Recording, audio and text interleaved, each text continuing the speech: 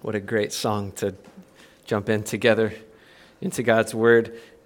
As we turn to Colossians 3, as we open there, I've enjoyed seeing a couple of Uganda shirts. It made me so happy this morning. Fred and Ken, thank you for that. We've got to get a few more brought out one of these days. Also, very thankful that today is my son Noah's 17th birthday. What a treasure, yeah. We've still gotten to celebrate relatively few birthdays in America, so it is a privilege to get to be here and to get to be with God's people today.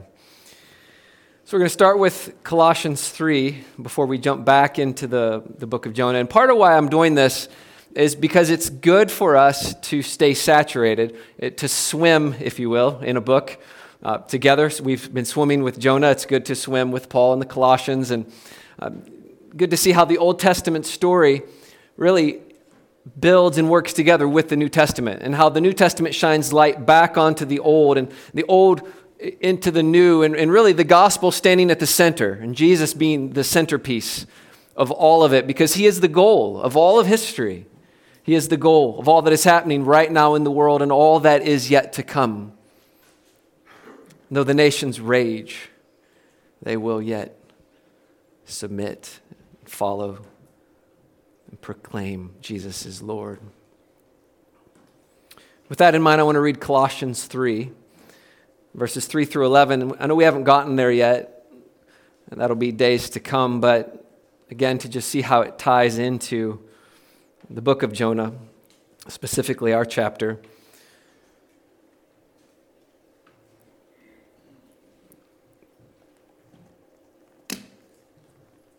Colossians 3, from verse 3. For you have died, and your life is hidden with Christ in God. When Christ, who is your life, appears, then you also will appear with him in glory. Put to death, therefore, what is earthly in you: sexual immorality, impurity, passion, evil desire, and covetousness, which is idolatry. On account of these, the wrath of God is coming. In these you too once walked when you were living in them, but now you must put them all away: anger, wrath, malice, slander, and obscene talk from your mouth. Do not lie to one another, seeing that you've put off the old self with its practices and have put on the new self, which is being renewed in knowledge after the image of its creator. Here there is not Greek and Jew, circumcised and uncircumcised, barbarian and Scythian, slave or free, but Christ is all and in all. What a powerful text. As Paul reminds the Christians that Christ is the unifier, that he breaks down the walls and the barriers between tribes and nations and peoples, across ethnic lines and across economic lines and across any lines that our culture, our flesh might draw. From Jew to Greek, barbarian and Scythian, they were considered the hillbillies of Rome or Greece. Slave or free, it's Christ. He's all and he's in all. And he also reminds them that just as this gospel is incredibly global, right, as it's going into all people, all nations, it is also intensely personal. He reminds them that they've died and their lives are hidden with Christ in God. And so he calls them to put to death what is earthly in them: sexual immorality, covetousness, impurity, evil desires. But notice that what he calls covetousness. In the text, he says, covetousness, which is idolatry. Last week, we heard Jonah's prayer, this poetic prayer and this declaration that those who pay regard to vain idols forsake their hope of Hesed, of God's steadfast, loyal, covenant, overflowing, compassionate, merciful love towards his people. All of these that Paul listed are forms of idolatry. The things that we center ourselves on, the things that we believe will satisfy us or fill us. Even our pursuit of false security, false self-reliant protection and control above God. And of course, we are our biggest idol. And these things come, and Paul states that on account of these, in verse 6, the wrath of God is coming. These are not things to trifle with. They aren't things for us to get comfortable with and to say, well, that's no big deal. It's just part of being human. And though it is part of being human, it is sin. And it brings God's wrath, his righteous wrath towards sin. And so he tells the Christians to put these things away. How do we do that? How do we put away the wrath? How do we put away the sin that brings forth God's wrath? Because judgment is real. It is coming. God has appointed a day when he will judge the nations. Well, the way is implied. It's not specifically spelled out in the text, but there's a word that we use and we know it well. Those who are in Christ, it's this word, repent. This beautiful truth of repentance, this turning from and exercising faith in Christ and submitting to him. Because when we bow down to our vain idols, we forsake the hope of steadfast love. We miss out on what God has poured out for us in Christ. And to have a hope of Hesed, of God's steadfast love, we together must have a healthy fear of God. And that's why Paul writes this. He wants them to know these things bring wrath. Judgment is real. Don't walk in these any longer. He calls us to live lives of repentance, to walk in a healthy fear of God that draws us into his steadfast love, that then can play out in living lives of repentance before God and each other, one that draws us near to the pursuing grace of God. And so we enter into our passage today asking the question, do we have a fear of God that leads to repentance? Do we truly believe the truths of God? And do we center our lives on them? Do we draw near in love to the pursuing grace of God? And do we draw others there with us? So with that, we're going to enter into Jonah 3. We're going to see how God addresses these things for us in this story. As we do that, let's just pray together, and then we'll jump in.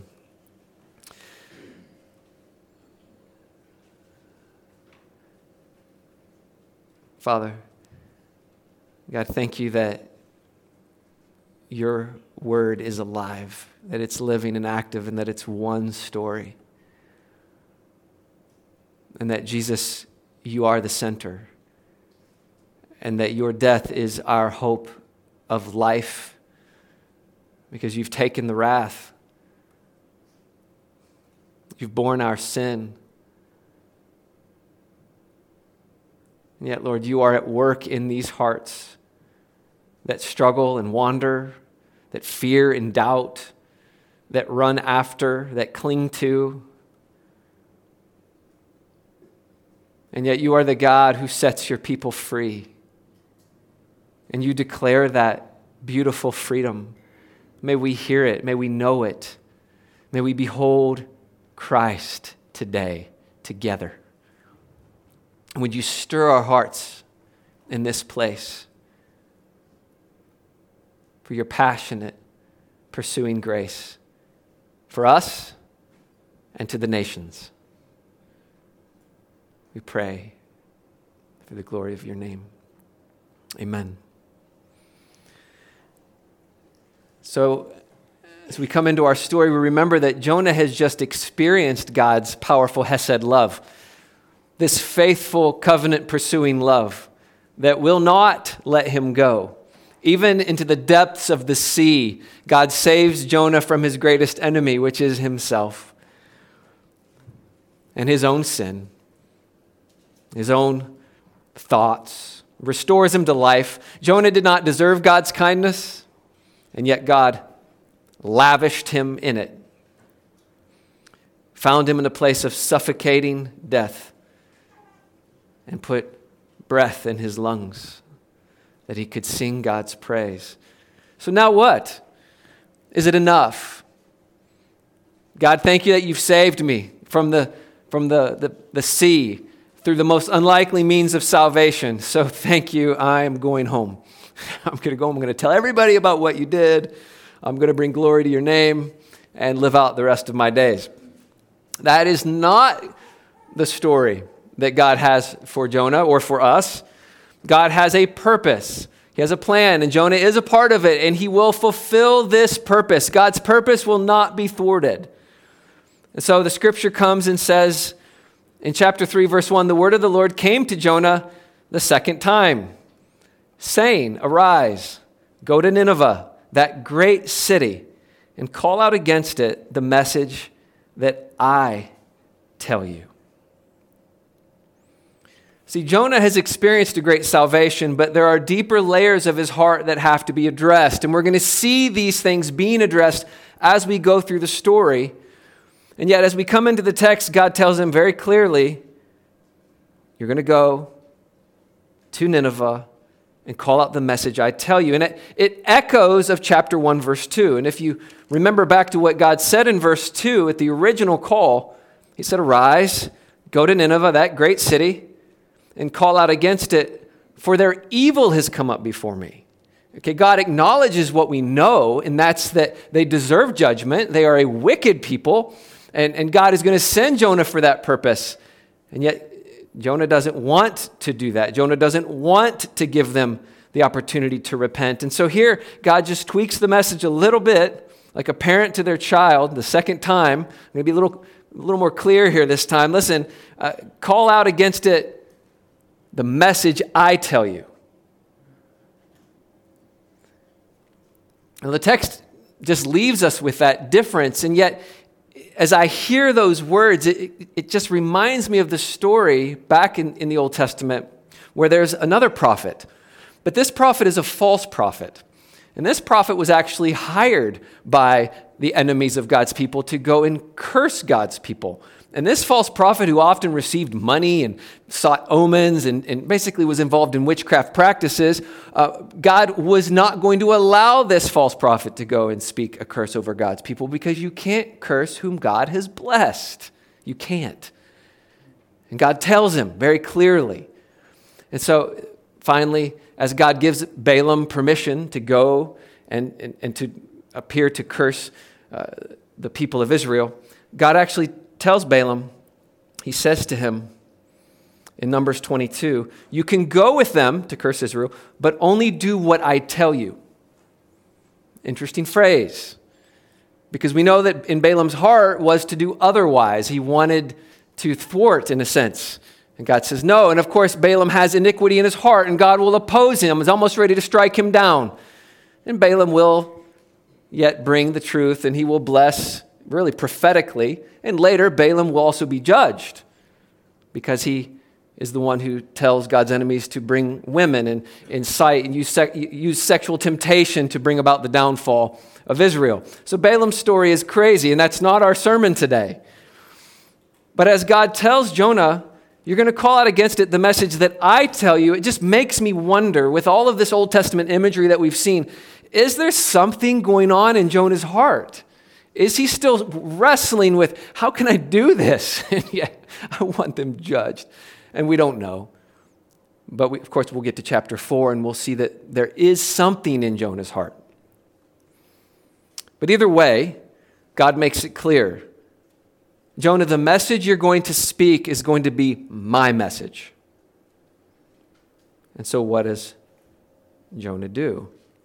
Well, he's going to obey the message. Really, 3 words God gives him: arise, go, and proclaim. And that's what Jonah's going to do. He arises, he goes to Nineveh according to the word of the Lord. Now, from Israel, that's about 500 miles, and we don't know where the fish, I don't know how to say it pleasantly, released him onto the land. We don't know. But if we were to walk around 500 miles, that would be about from here to Chicago. It would take a good month, maybe a little bit more, depending on for riding animals or how exactly we're going to get there. And I wish the text gave us Jonah's journey. I would have loved to have heard the stories of his journey, his thoughts, his wrestlings, things he encountered. But that's not the point. There's another point. Right? So the text just draws us into it. He gets there. And notice that it says that Nineveh was an exceedingly great city. 3 days' journey in breadth. Now, that could be 3 days to get through it, 3 days to go around it, but it's huge. And again, I picture it like Chicago and its suburbs. You've got miles and miles, really, for Chicago, 100 miles, you go around it, and you're basically around the Chicago area. So for Nineveh, it's a very, very large city. And yet, if you notice in the ESV, I have a footnote in verse 3. If you look down, I don't know if your Bible has it, but mine says, the Hebrew, a great city to God. It's interesting.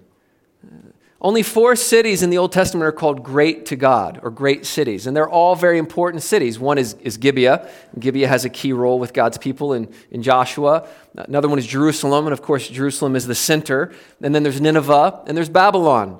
And these cities are great to God, and it can't just mean they're big, they're great cities. But again, I think there's this play on words, because this is a city that is great to God. God has a great purpose for this city. And so Jonah travels there. He walks into the city. And then in verse 4, it says that Jonah began to go into the city, going a day's journey, so we would assume around 10 miles, maybe more. Then he called out, and listen to his message. Yet 40 days and Nineveh shall be overthrown. That's it. That's the message. That's the message God told him to proclaim. 40 days and Nineveh will be overthrown. Interesting, it's not impending judgment. It's not flee the city like Sodom. Get out while you can. Believe God, judgment's coming. Run. That's not the message. 40 days. There's a period of time between now and when that judgment is decreed. And of course, the assumption in there is that there is a window that perhaps could bring about change. Maybe. There's 2 ways we could read Jonah's response. One way that we could read it is that Jonah goes into the city. And this is really how I always imagined it as a kid when I was told the story of Jonah and the whale. That Jonah gets to Nineveh and he walks around for a day proclaiming over and over again, yet 40 days and Nineveh will be overthrown. Yet 40 days and Nineveh will be overthrown. Some people have suggested that maybe he met with city leaders and dignitaries and, who knows. And yet, if you just follow the text, he walked a day's journey. He called out, yet 40 days. And Nineveh will be overthrown. And then really, I think he was done. That was it. Walk in, 40 days and Nineveh will be overthrown. Walk out. Again, we don't know the details. We call this holy speculation, right, within the text. And I want to be clear. What does the text state? And what are we wrestling through as we wrestle through the story? I think it's very probable, though, because Jonah's heart is not in this. He's obeying. But as we'll see next week, he does not want to see God's mercy to the Ninevites.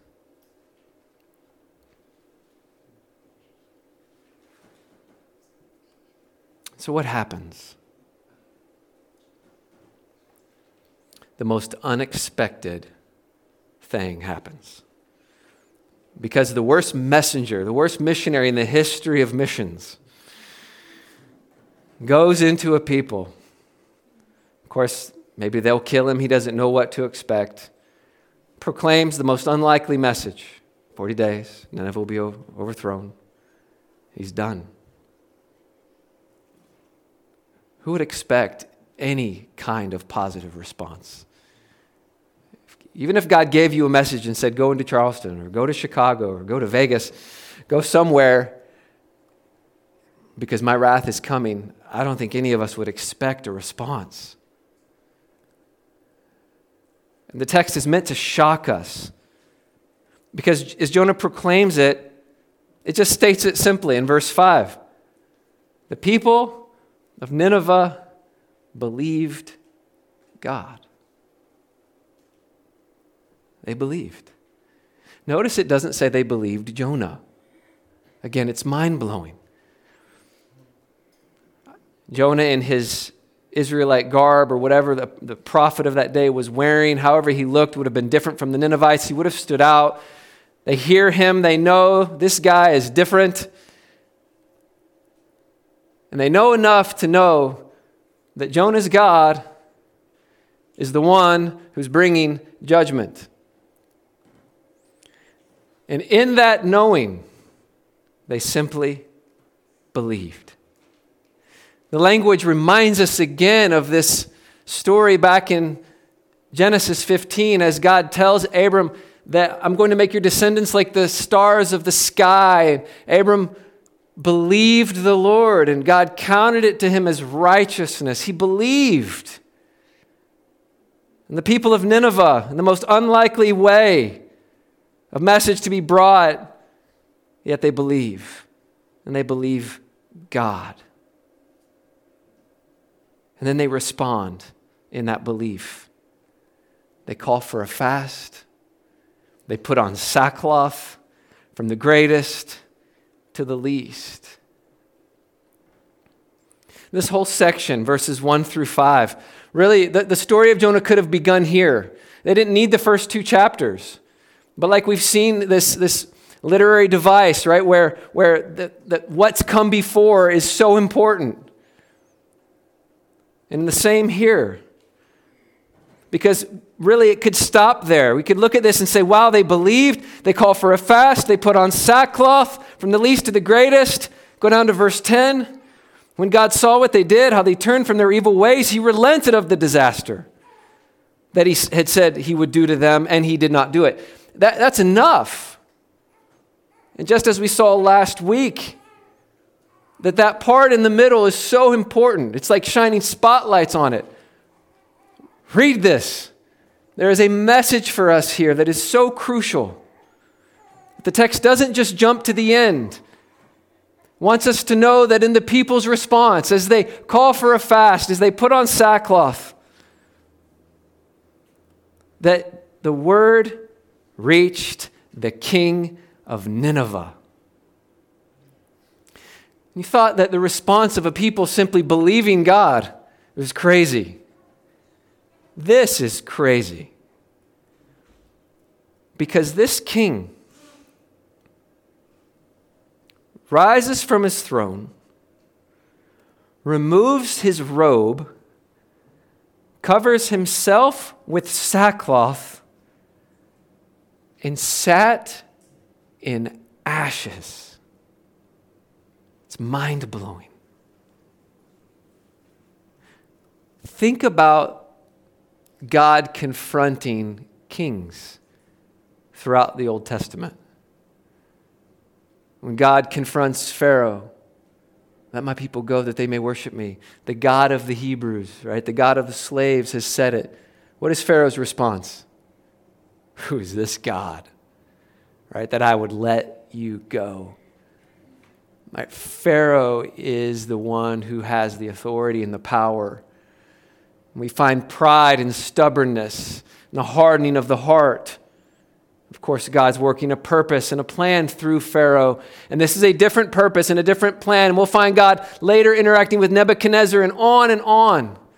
And yet this king, to me the most unlikely king of almost all of them, because the kings of Assyria, even the king of Nineveh is known for his atrocities. He is an evil king. Just before this time period, there's writings of one of these kings of Assyria, and he's boasting of all the wickedness he has done. And I won't read it to you because it makes my stomach churn. The violence, the wickedness. This king should call for Jonah's head and make an example of him and declare that the kings of the Assyrians are the greatest kings of all. Because that's what will happen 100 years later, or 70, as they surround Jerusalem and mock, really, the God of Israel. And this king doesn't do that. He does the unexpected. He leaves the seat of his power, the symbol of his authority. He leaves it. Why? Because if there is a God in heaven who is going to bring judgment on this place, that God has the authority. That God is greater than me and my authority. He lays it down. He strips off his royal robe, this great garment proclaiming how great this king is. But it is worthless. It is nothing in the light of the God who judges man's wickedness. Because this world is not all that there is. We will face a judge, and he strips it off. And then it says that he covers himself with sackcloth. And this is made of camel hair. Would have been itchy, not comfortable.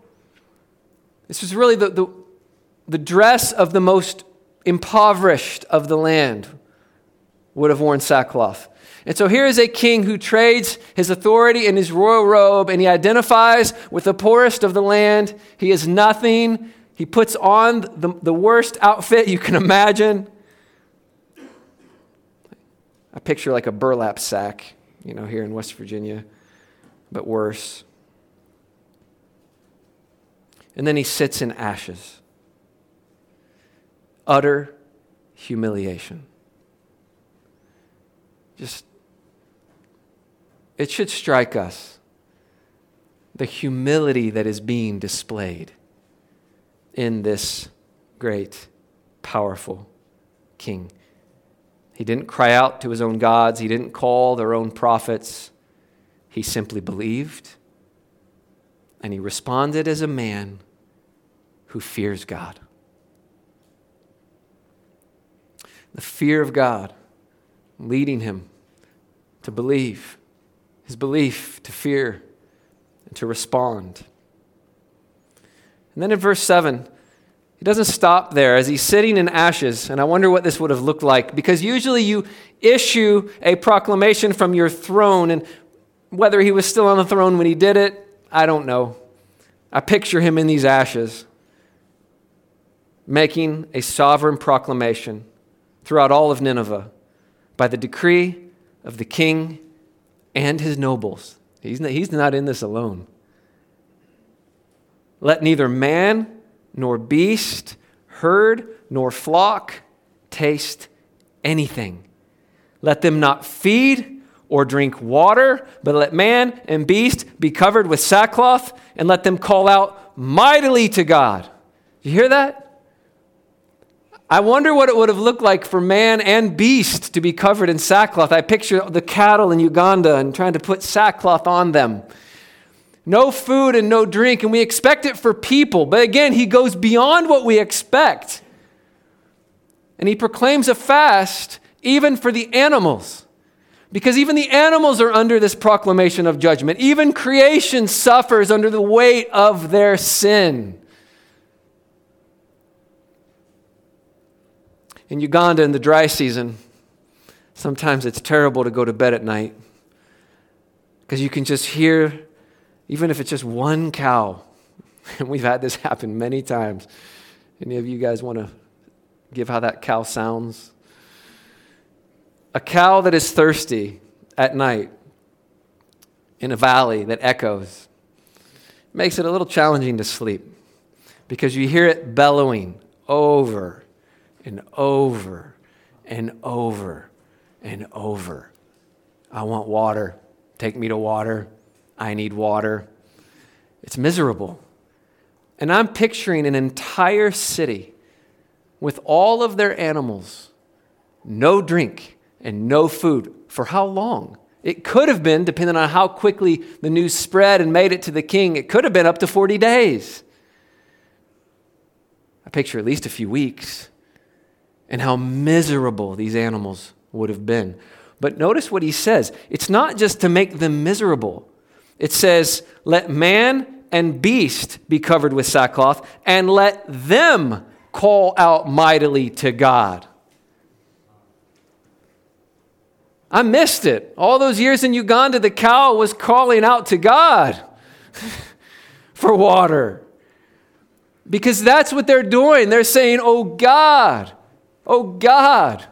forgive us. Oh God, please relent of the judgment you've proclaimed. Let them cry out, oh God, for your mercy. And they do. And then notice what he says, because the next statement is so important. This is not an empty crying out. This has substance. He says, let everyone turn from his evil way and from the violence that's in his hands. He knows the wickedness of his people. And again, the language is reminiscent of Genesis chapter 6 as God looks down on the earth and sees it's filled with violence and that every thought of the heart is only evil all the time. And as he proclaims a judgment of water. And here, he knows the wickedness and the violence of their hands. He knows the evil that deserves the judgment that's been proclaimed. And he says, turn from that violence and turn to God. Cry out to God. And that's the word for repentance, this turning from and turning to. You see it, return, or turn from. And that really is the language of repentance. It's a turning from something. It's believing the truth and aligning myself in that truth and then crying out to God. And that's what's happening. A people crying out for their violence and sin. Creation joining in that crying out to be set free from this judgment. And look at what the king says in verse 9. Who knows? God may turn and relent. He may turn from his fierce anger so that we may not perish. Who knows? Maybe God will be gracious. Maybe God will be merciful. Maybe he will relent from this judgment. And they've acknowledged what we want to see them acknowledge. They have sin, but God is merciful.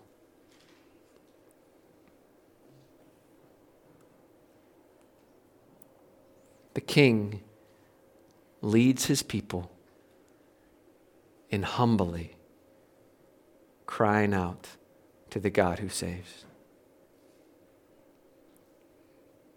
Verse 10 tells us God's response. God saw this. He saw what they did, how they turned from their evil. He relented of the disaster that he had said he would do to them, and he did not do it.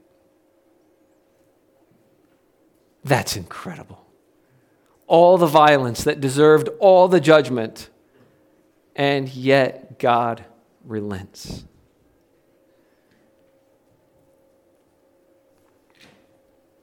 Is it fair?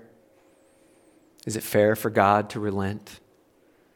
Is it fair for God to turn from all of that evil and to withhold the judgment that they deserve? Doesn't seem fair. Doesn't. The truth is, though, God does this. He relents.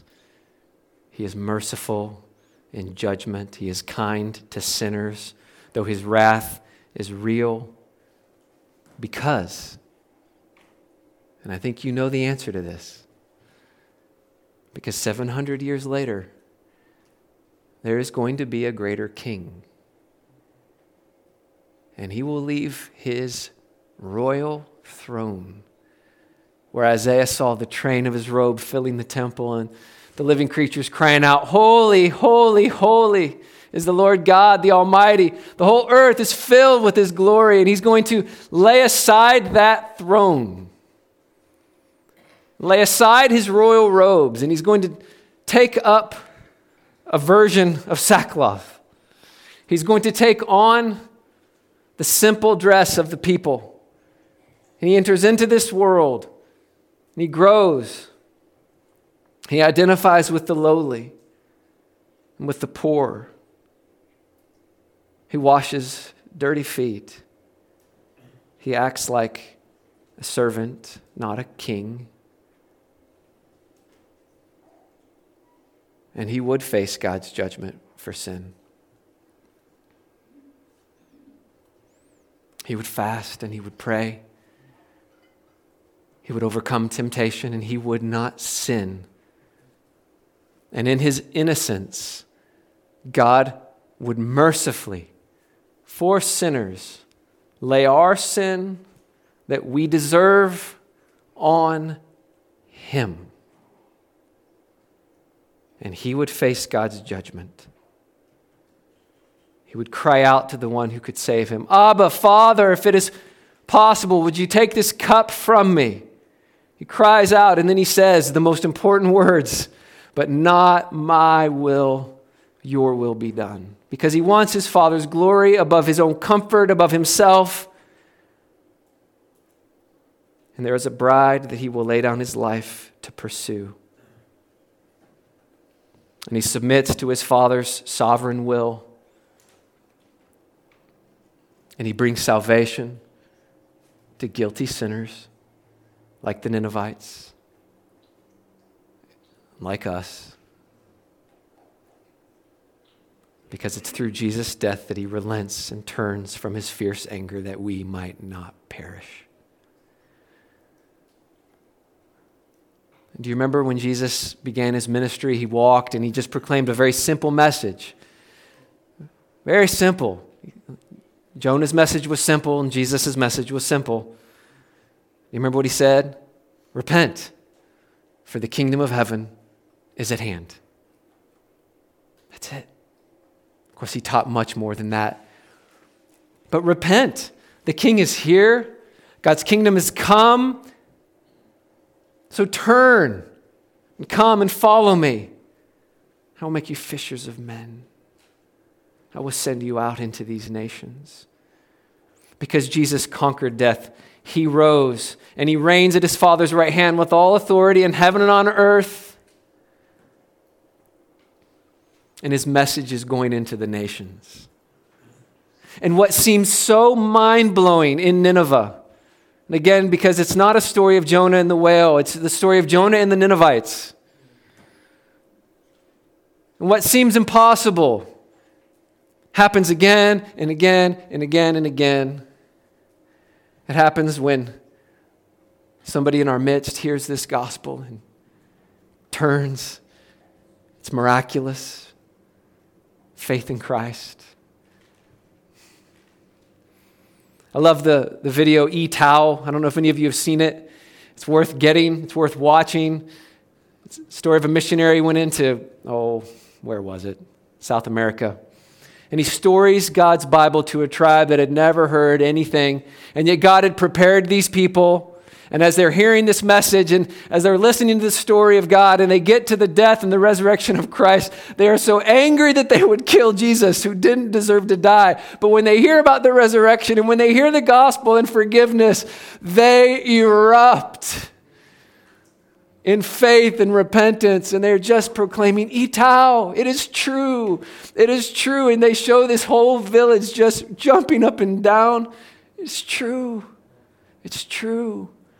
And we hear these types of stories, whether it's through Jim Elliot, through the Auca Indians, through Bruce Olson and the Motalone, through the Yanomamo. We go into Uganda, and I can tell you story after story, God preparing a people to hear a message that seems unbelievable. Judgment and salvation. Because there is a greater prophet and a greater king with a greater message. And that greater message demands a greater response. for every one of us in this room. At the name of Jesus, every knee will bow and every tongue will confess He is Lord. This message is precious because the bearer, the King, is of infinite value. And you know what's crazy? Up to this point in the story of Jonah, pagan sailors have repented, pagan sea captain, pagan king, pagan people. And when we use the word pagan, we're just saying worshipers of other gods and idols. That was us. They're all turning to God in faith in the face of judgment. Do you know who has not turned to God in faith? Facing judgment? If you go back into 2 Kings, again, where Jonah appears in the storyline, listen to what the scripture says. It says that Jeroboam, the son of Joash, the king of Israel, began to reign in Samaria, in Israel. He reigned for 41 years. He did what was evil in the sight of the Lord. He did not depart from all the sins of Jeroboam, the son of Nebat, which he made Israel to sin. So here's another wicked king. But he's a wicked king in Israel.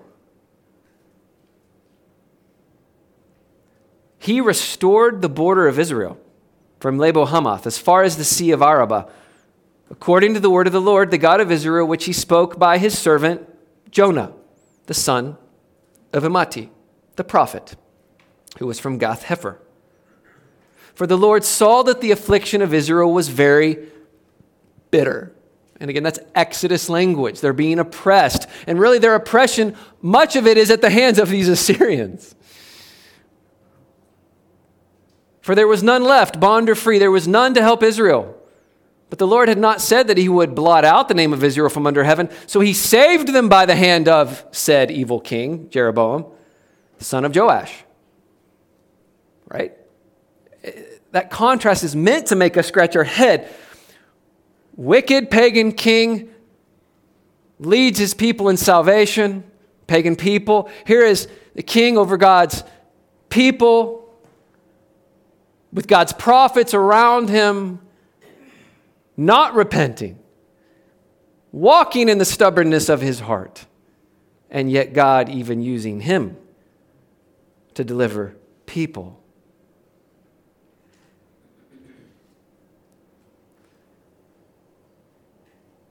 There's another group of people who didn't repent. See, when Jesus preached, it says in Matthew 13 that some of the scribes and the Pharisees answered him, saying, "Teacher, we wish to see a sign from you." But he answered them, "An evil and adulterous generation seeks for a sign, but no sign will be given to it except the sign of the prophet Jonah. For just as Jonah was 3 days and 3 nights in the heart of the earth, so too will the Son of Man." And look what he says. "The men of Nineveh will rise up at the judgment with this generation and condemn it, for they repented at the preaching of Jonah. And behold, something greater than Jonah is here." The same posture. Who is it that's not repenting? It's the people who should be repenting. It's those who have access to God's truth. It's those who are sitting there and listening to it day after day, listening to Jesus teach day after day, hardening their hearts, refusing to see what is so clear to be seen because they are blinded to their own sin and their own need. They would rather have their perspective of themselves and of God than let God define it. Because all of us are the Ninevites. And God has appointed a day with which he will judge the world. Brothers and sisters, hearing a better message leaves us without excuse for a better response.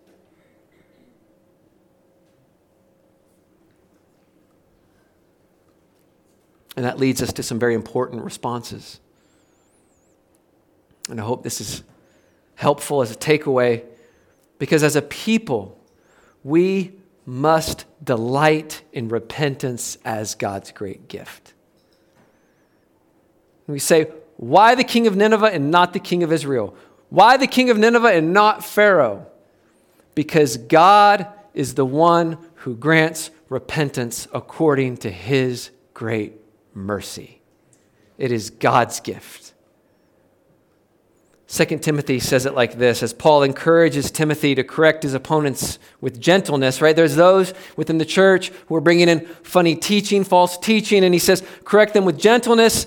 God may perhaps grant them repentance, leading to a knowledge of the truth. They may escape the snare of the devil after being captured by him to do his will.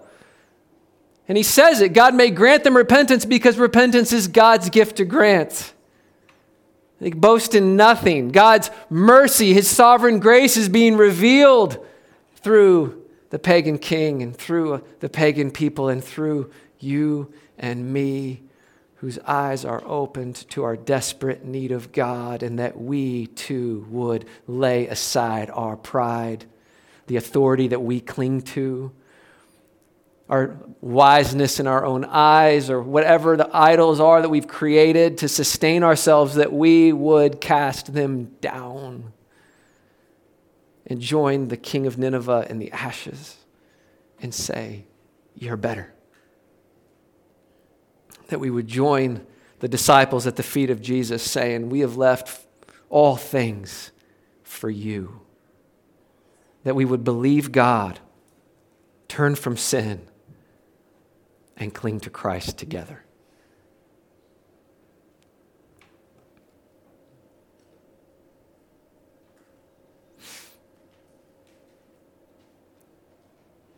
Romans 2 says that it's God's kindness that leads us to repentance. If you're in Christ, the gift of repentance is for you. I want to be clear there. Even as we talk about the reality that it takes God to open our eyes, to behold our need, the Spirit's work to regenerate, to bring new life, that we would see Christ and hear the gospel and believe. It takes God. If you're in Christ, the gift of repentance is for you. It has been granted to you.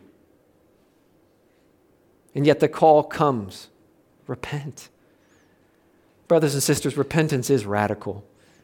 It's as radical as saying, I am not my own. I was bought with a price. Therefore, I will glorify Christ in my body. It's as radical as saying, I don't want sin, I want Jesus. It's as radical as saying, I'll do whatever it takes to kill sin in my life.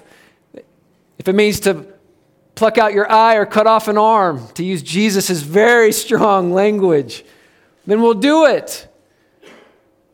Because the treasure of Christ is better than the fleeting pleasure of sin. I'll do whatever it takes. Cast down that phone for the sake of Christ. In the New Testament, I love the responses that we get because like the king of Nineveh, we hear all kinds of responses. We hear Peter, depart from me, Lord, I'm a sinful man. We hear others, we've left everything to follow you. We hear another, I give half my possessions to the poor. And if I've cheated anyone, I'll pay back 4 times. Others sold houses and lands and brought the proceeds to the apostles' feet because they were pursuing a kingdom greater. One who was thought to have nothing broke an alabaster jar of expensive perfume and poured it on Jesus' head. And though she was ridiculed, she knew where her treasure was. Another began to wet Jesus' feet with her tears and wiped them with her hair, kissing him, pouring perfume. You see, repentance is belief in action. It's acting on the truth of what God has said. And brothers and sisters, it is also global. Just as we've seen over and over again, it's intensely personal, it goes deep, it cuts right into here, but then it forces us out of ourselves to say that we are bigger, we are a part of something bigger than ourselves. We are a part of a kingdom that is going forth. Because all around us, God is calling people to repent. And let me tell you, if he can use Jonah, he can use you. A few weeks ago, I sat with someone, I was just meeting them for the first time. He said, I've heard about your work in Uganda, and wow, it's so great what you've done and what you do. I could never do that. And anytime I hear those two things go together, I'm always like, Lord, what do I say? Okay, because first of all, we've gained way more from Uganda than what we've had to offer, and it has been our privilege and delight, right? Don't praise. No, it's Christ. That's one side, but the other side is the I could never do that. And in that situation, I just looked at him and I said, I promise you really could. And I have to say it carefully, right? But it's not true. It's not true. If God could use Jonah, the worst messenger, there is hope for anyone. And if he can use Keith and Laura Beth, there's hope. He can use you anywhere, because it's for the treasure of the gospel. It's his work in the hearts of people. Just as he said to Jonah, right? Go. Proclaim. What does he say to us? As you're going, make disciples. Baptize. Teach. And that word comes right to us. And if you are in Christ, you can't escape that message. You can't. You can waste it, but you can't escape it. And God in his grace will pursue you again and again to say that the treasure of Christ is your freedom and is worth speaking into the hearts and lives of people, because he's preparing a bride, he's preparing a people, he's working in hearts. Just be faithful. Right? Right here among us. So we end really with the question we began with: do we have a healthy fear of God? Knowing that he opposes sin and he will judge. But Christ, that causes us to cling to Christ and to cry out to God and to cast down our idols and to live lives of repentance before God and each other, that draws us near into the love and the pursuing grace of God and causes us to live it out and to take it outward and to make disciples of nations.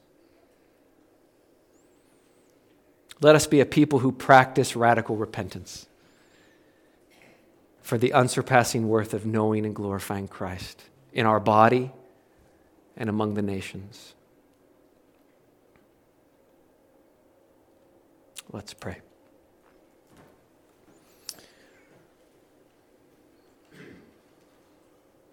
God, thank you for your grace. Thank you. You know the unworthiness of every one of us. You know our doubts, our struggles and fears. You know the sin which clings so closely that your word commands us to lay aside, to fix our eyes on Jesus, the author and finisher of our faith. For the hope set before him endured the cross, despising the shame. And so, Lord, may we cling to you. May we cry out together for you. You would have mercy, that you would bind up, cleanse, and set these hearts free to run in the hope and the truth of this gospel you have given.